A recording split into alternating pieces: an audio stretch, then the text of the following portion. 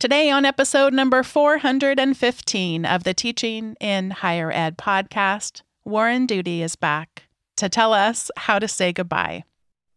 Produced by Innovate Learning, maximizing human potential. Welcome to this episode of Teaching in Higher Ed. I'm Bonnie Stachowiak, and this is the space where we explore the art and science of being more effective at facilitating learning. We also share ways to improve our productivity approaches so we can have more peace in our lives and be even more present for our students.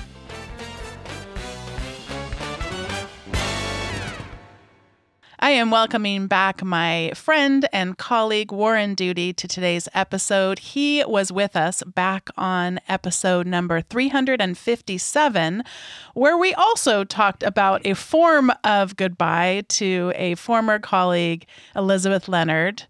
And he's back today to talk about saying goodbye again, only in this case, how to say goodbye in terms of to our students as they graduate, or also to colleagues as they retire or go and embark on other adventures in their career. And a little bit about Warren Duty. Warren is the Associate Dean of Education, Arts and Humanities, Professor of English, and the current chair of the English Department at Vanguard University, where he has taught for over 2 decades. His range of classes runs from Shakespeare to American literature to a variety of creative writing courses. He is a working playwright, and his original scripts include Life Without Parole, Development, and Enlightenment.com. His plays have received productions in New York, Los Angeles, Canada, and throughout the United States. Warren Duty, welcome back to Teaching in Higher Ed. Thank you, Bonnie. I really appreciate your inviting me here to talk about kind of a new genre that I've been working with lately, which is writing retirement speeches and, in one case, writing an obituary. You know, as a playwright, I think narratively, but nevertheless, this has kind of come as a surprise. We're going to start today's episode with just such a goodbye, and it's actually with someone who has also been on the show. The sample you'll be reading for us today is for a dear colleague, Sylvia Cain, who after decades of teaching both in public schools and in a higher education context is retiring as of this recording days away. We're days away from her retirement, although I understand the one place where I'm able to at least hold in my own heart, Warren, is I know she'll stay involved with the teaching of teachers in at least some ways in her next season in her career. So I'm just going to pass it over to you in a moment and have you read the speech. But to give a little context, you're going to mention early on in the speech people by the name of John Wilson, a longtime history professor, Pam Crenshaw, longtime librarian at Vanguard, and then the one character in your play of sorts, Warren, that I know we'll have to just briefly explain, although we won't be able to do it justice, is a former colleague, Vince Gill, who is infamous at our institution for having a flair for writing emails, shall we say, that would be talked about for some time after he would send them. So that's a little bit of context for people. And Warren, I'm going to pass it over to you to recite the speech that you gave at Sylvia Cain's retirement. Thank you so much. So I was put on the agenda for Sylvia Cain's retirement ceremony a couple of weeks ago, and this piece is entitled Sylvia. In the last few years, I've been asked to speak at a number of these events. Most recently, I spoke at John Wilson's retirement celebration, and the piece that I read was entitled The Day John Wilson Saved My Life, which centered around a faculty luncheon that went sideways prior to my hire in 1999. Last year, I spoke at Pam Crenshaw's retirement celebration, and the narrative I used as an emblem of my friendship and working relationship with her focused on a moment during my second year here where she, like John, saved my life. And before that, I spoke at Vince Gill's retirement celebration, who over the course of my surprisingly long VU career has provided a number of dramatic moments intended to save my working life and keep me moving forward, and which, as an aside, led to the invention of a new word. So when I was asked to speak today on behalf of Dr. Sylvia Cain, my mind instantly began searching for something similar on which to frame my speech. An event, an incident, an administrative faux pas that required the same kind of dramatic rescue that John and Pam had engineered. Alas, I drew a blank. I've worked closely with Sylvia for several years, and we've had many interactions about many things, but try as I might, I could not recall anything that would focus a speech such as this. I knew it was there. I just had to find it. So I began searching my inbox on Outlook, looking for an email or exchange that spelled drama or trouble, an e-fight or two, anything that would enable me to properly structure this piece. Again, I came up short. There was no drama to be found, no gossip, no issues, nothing that a playwright such as myself could use to create conflict, recognition, reversal of fortune, some moment in time that I could use to build a dramatic structure. Instead, my search uncovered threads like the following. On Monday morning in October 2016, I sent an email to Sylvia with the subject line, "Changing curriculum requirements for English department." The message involved a simple ask, increasing the number of curriculum units from 27 to 30, and a question, could we do this on our own, or would we need to go through Sacramento? Sylvia responded 16 minutes later, attaching a document, English Teacher Preparation in California, Standards of Quality and Effectiveness for Subject Matter Programs, and a matrix explaining and diagramming the document. These had been retrieved in those 16 minutes from the CTC website and then sent to me. 42 minutes later, she sent additional resources, a letter from the CTC about subject matter in the English department, and an all caps document entitled CTC Single Subject Matter Waiver Program in English, required courses for all prospective English teachers who wish to waive the CSET. 26 minutes after that, I was copied on an email Sylvia sent to Aaron Sullivan, the CTC director, inquiring about the waiver program for the English department. The next morning, she let me know that after sending the email to Aaron Sullivan, she called her and they discussed the specific steps necessary for our department to make changes. Later that afternoon, she asked to meet with me to discuss these steps, the documents and the materials, and we met for an hour, and she specifically mapped out the strategy for approval, typing up a detailed yet easy to follow step-by-step plan. I continued combing through my emails from her. There were other similar email threads. There were more attached documents. There were forwarded websites and resources, a spreadsheet listing potential English adjuncts, recommendations for coursework, and there was what I can only describe as supernatural patience for my many questions about the changing landscape of education. I never had to ask for anything twice, and I never had to wait longer than an hour or two to receive whatever it was that I thought I needed. Sylvia's door was always open.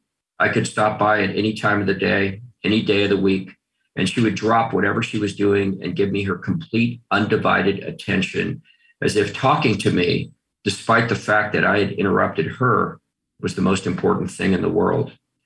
And yet, as I sifted through these years of correspondence and memories, I still couldn't find that one dramatic moment on which to build my speech. Matrices and spreadsheets, useful to be sure, but not dramatic. So I took my search out into the world. As the deadline dawned, I sent emails to colleagues, students, and staff, asking them to share their thoughts about Sylvia. And I'd no sooner hit the send button, but the responses began pouring in like a flood.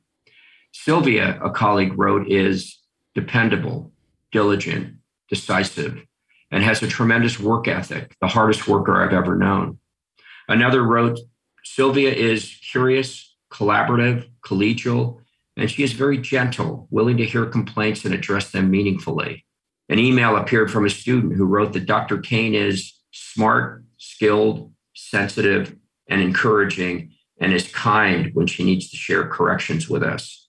Every minute or two, my inbox would go bing, bing, bing, and I'd be greeted with another set of accolades: steady, solid, supportive, impeccable, irreproachable, unimpeachable. In other words, all of the adjectives that speak to great leadership, to departments that run smoothly, and to the backbone of a good organization. I began today by referencing people who have saved my life, and it should be obvious by now that Sylvia has been saving lives all along. mine and everyone fortunate enough to work with her. And it is dramatic, not in a one-time climactic Aristotelian sort of way, but steadily and so consistently that the impact is sometimes invisible.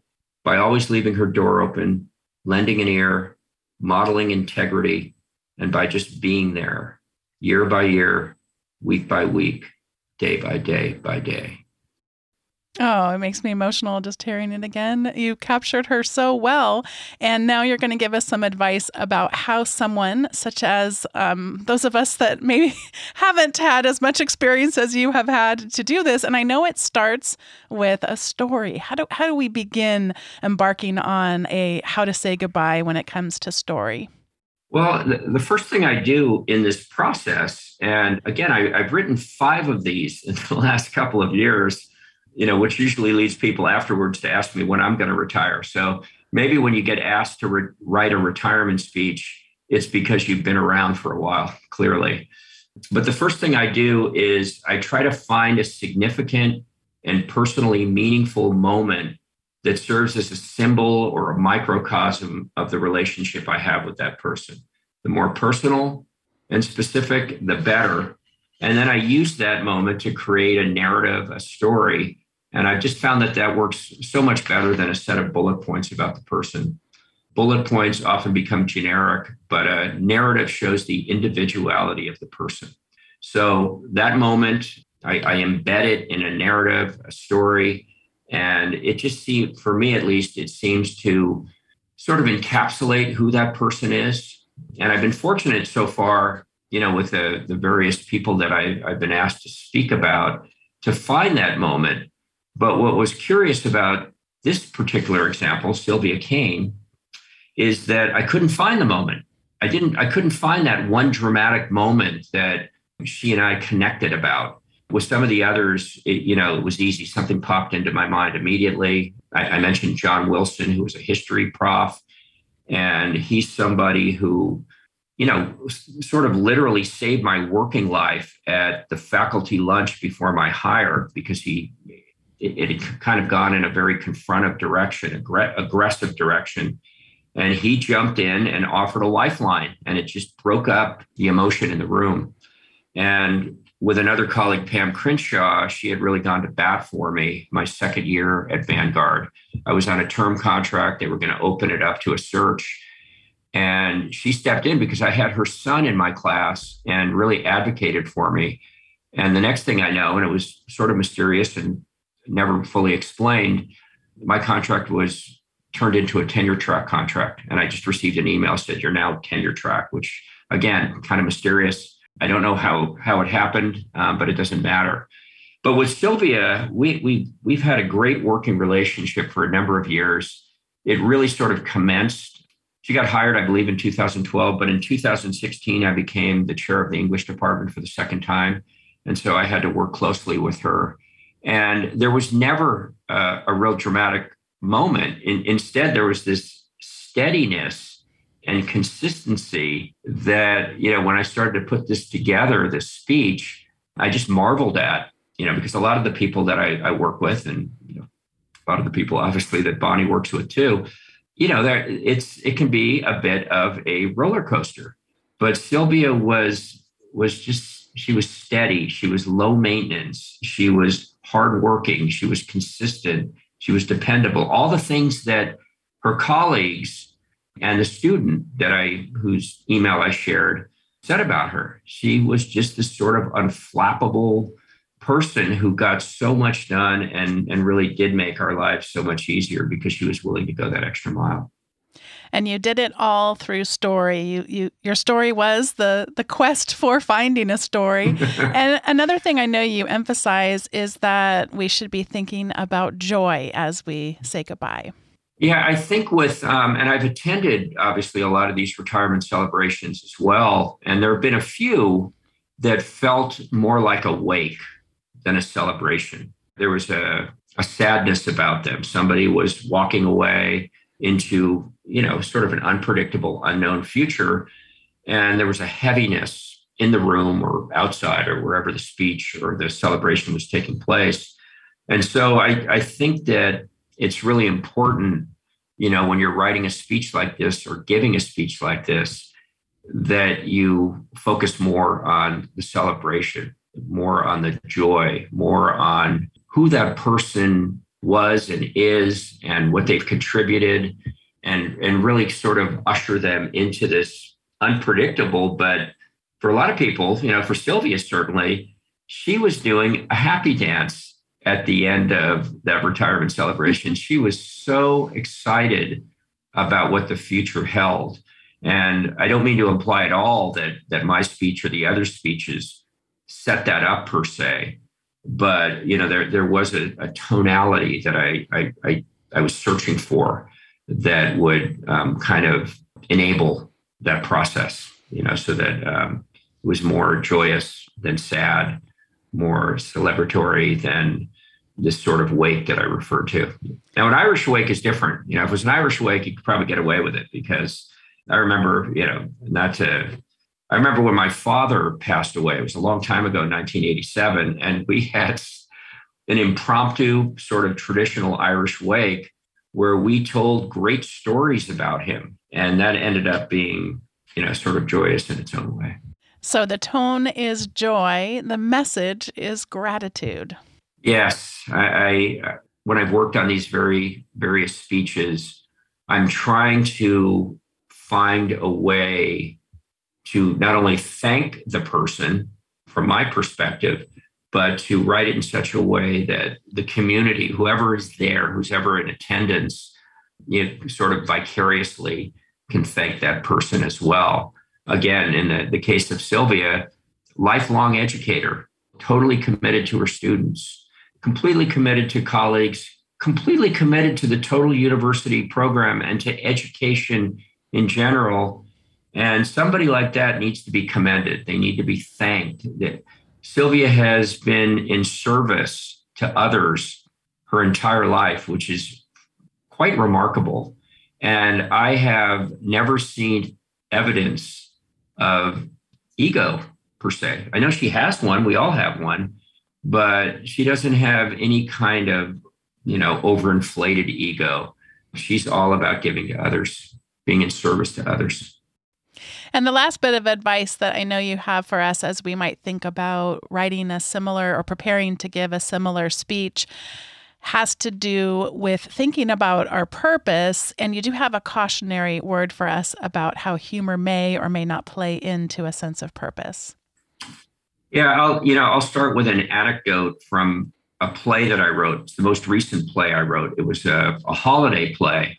And I got advice from, the then chair of the artistic committee. And her advice was advice I took to heart and made work in the play, which is that when people are going to see a Christmas show, they want to by the time they walk out of that show, they want to feel better about Christmas, about the holiday season than when they walked in. Okay. So if there's a Christmas play, for example, that doesn't do that, then in some ways it's sort of a failure in terms of that genre. And I applied that to writing a retirement speech. People should feel better. Everyone, especially the person being spoken of or written about, should feel better by the end of it. Okay. And that sort of connects in a way with this idea of it should be joyous and not a wake. I think humor can be a double-edged sword. We had another graduate education faculty member retire last week, Mickey Gill, who has served for 55 years in the classroom. And our interim provost, Chip Espinoza, told a joke about sending a letter to Mickey and Vince. And it was addressed Dr. Vince Gill and Mrs. Mickey Gill. And Mickey got on the phone right away and told Chip a thing or two because she was also a doctor. And Chip ended up using that moment of humor self-deprecatingly, and it was a big hit. So I think if you're going to use humor, it's best to poke it at yourself, okay? Because some humor, some humor is edgy, all right? And this is a time to really celebrate the person and not necessarily poke fun at them, okay? Even if it's in a sort of a gentle way. All right, we have just a few minutes to share any advice that we have about saying goodbye to students, specifically before we get to the recommendations segment, which is how we'll close out today's show. And I just wanted to share when I know, Warren, you and I have been texting back and forth about today's conversation. One that I have found really important is to name the moment. I think a lot of times I was sharing with you, Warren, that people will say, these are the best days of your life. And by the way, please, if any of you out there listening to this can heed my words, please don't tell people these are the best days of their life, because I really, for their sake, hope that that is not the case. But I do think acknowledging the difficulty of that moment. It's a season. I talk a lot about identity, how so much of our identities get wrapped around our work. And for you, these last number of years, a lot of your work has been wrapped around an identity of being a student.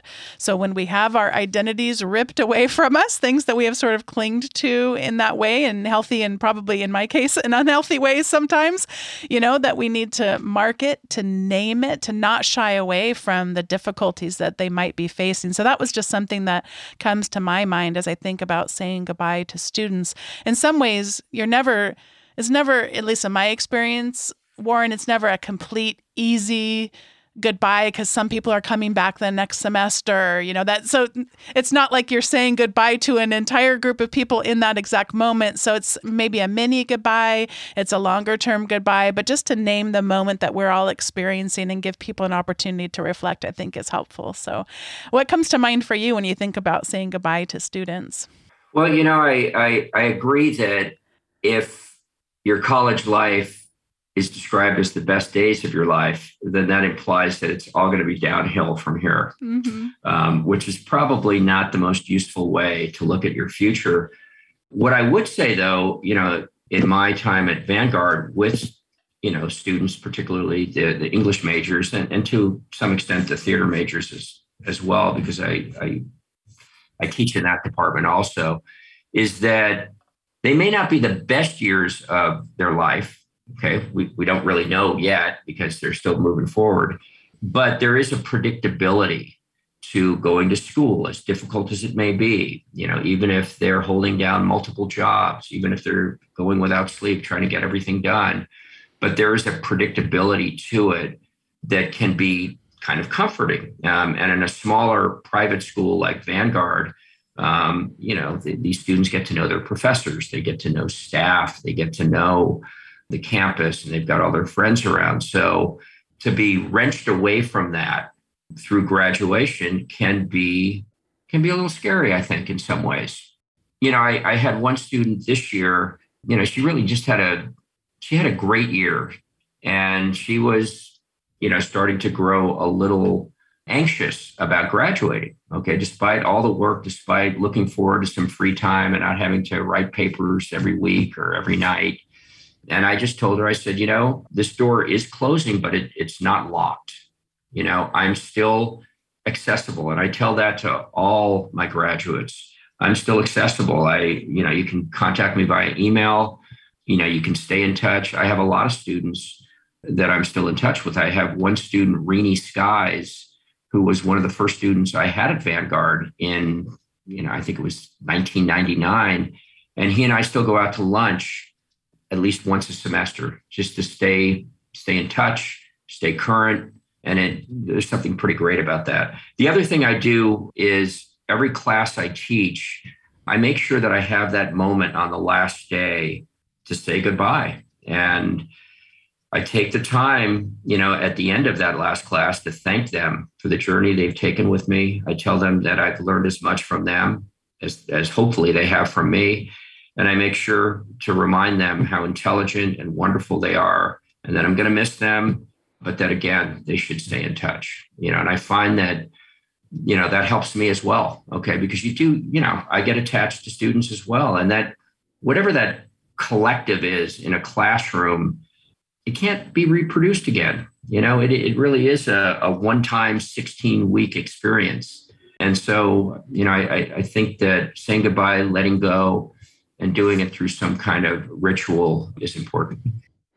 You're reminding me so much of a piece that's been rattling around in my head ever since going to see our daughter's theater performance a couple of months ago, and watching the guy, he's quite a bit younger than I am, but this isn't his first trip to the rodeo, if you will, but watching, they performed in a box theater.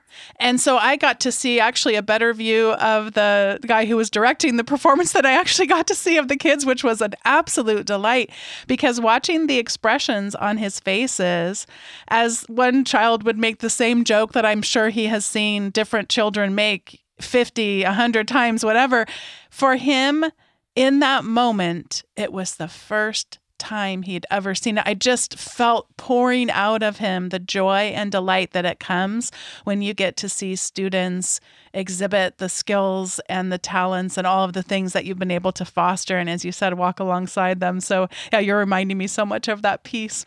So this is the time in the show where we each get to share our recommendations. And before I share mine, I have to remind listeners about an episode that I did actually with another colleague of ours, Warren. His name is Andy Stenhouse. And one of the areas he researches in is what is known as positive or negative work-life spillover. So in episode 301, he talked about, rather than us using an analogy of balance, work-life balance doesn't really show up much in the literature as being an appropriate or recognizable analogy to use, and instead the idea that our times at home can spill over in positive or negative ways into work, and then vice versa. So I've been thinking so much about that, and each time I get to see Andy, we'll have conversations that somehow wind their ways back to that idea.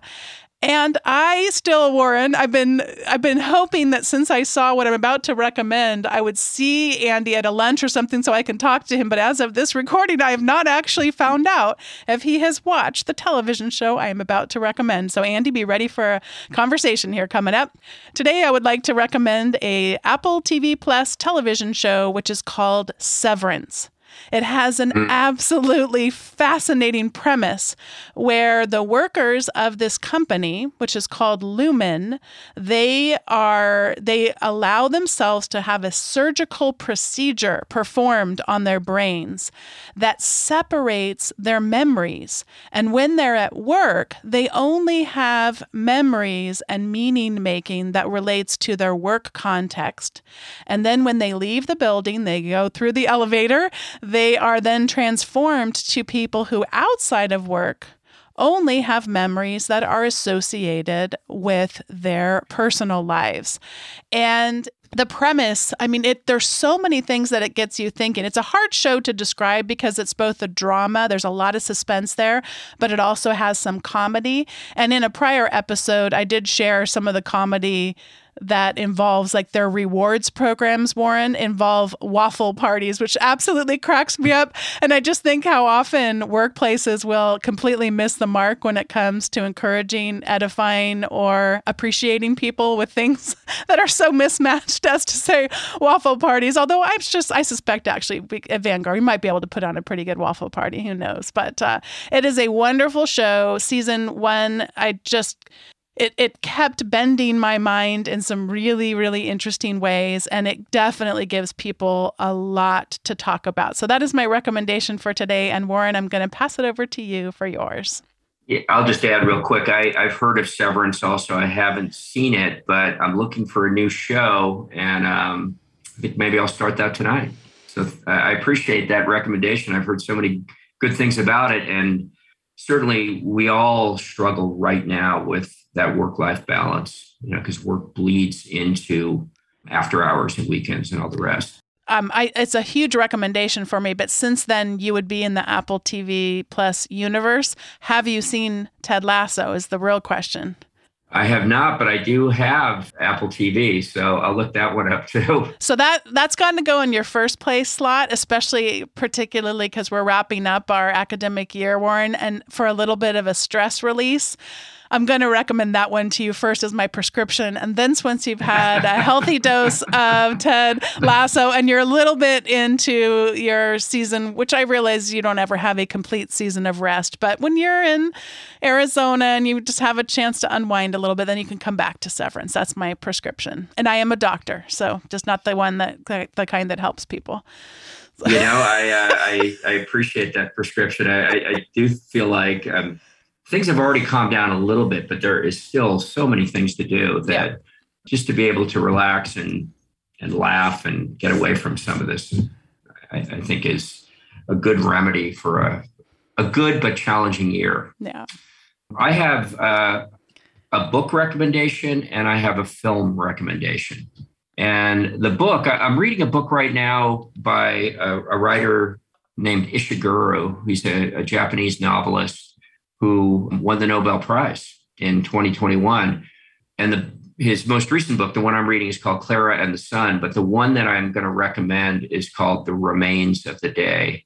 And probably a lot of your listeners know of this book. It was made into a movie starring Anthony Hopkins and Emma Thompson. But it is still one of the most beautiful books I've ever read. It's about an English butler, okay? And he's almost obsolete at this point. He's still butlering, but most of his life now is spent looking back on the past. And, in some ways, it reminds me of a sort of modern tragedy, but not in the classical sense, because nobody dies. Okay, it's not that. But I think it has lessons for all of us, in more than one way, wherever we are in life, whether we're younger, whether we're older, middle-aged, or whatever. There's something about what Mr. Stevens is imparting to us that I think has the potential to change our lives. Of course, it's a novel, it's first person. And so one of the things that's fascinating about the book is that Mr. Stevens doesn't quite understand what he's telling us. There's all this subtext, and there's something that he's something of an unreliable narrator until the end.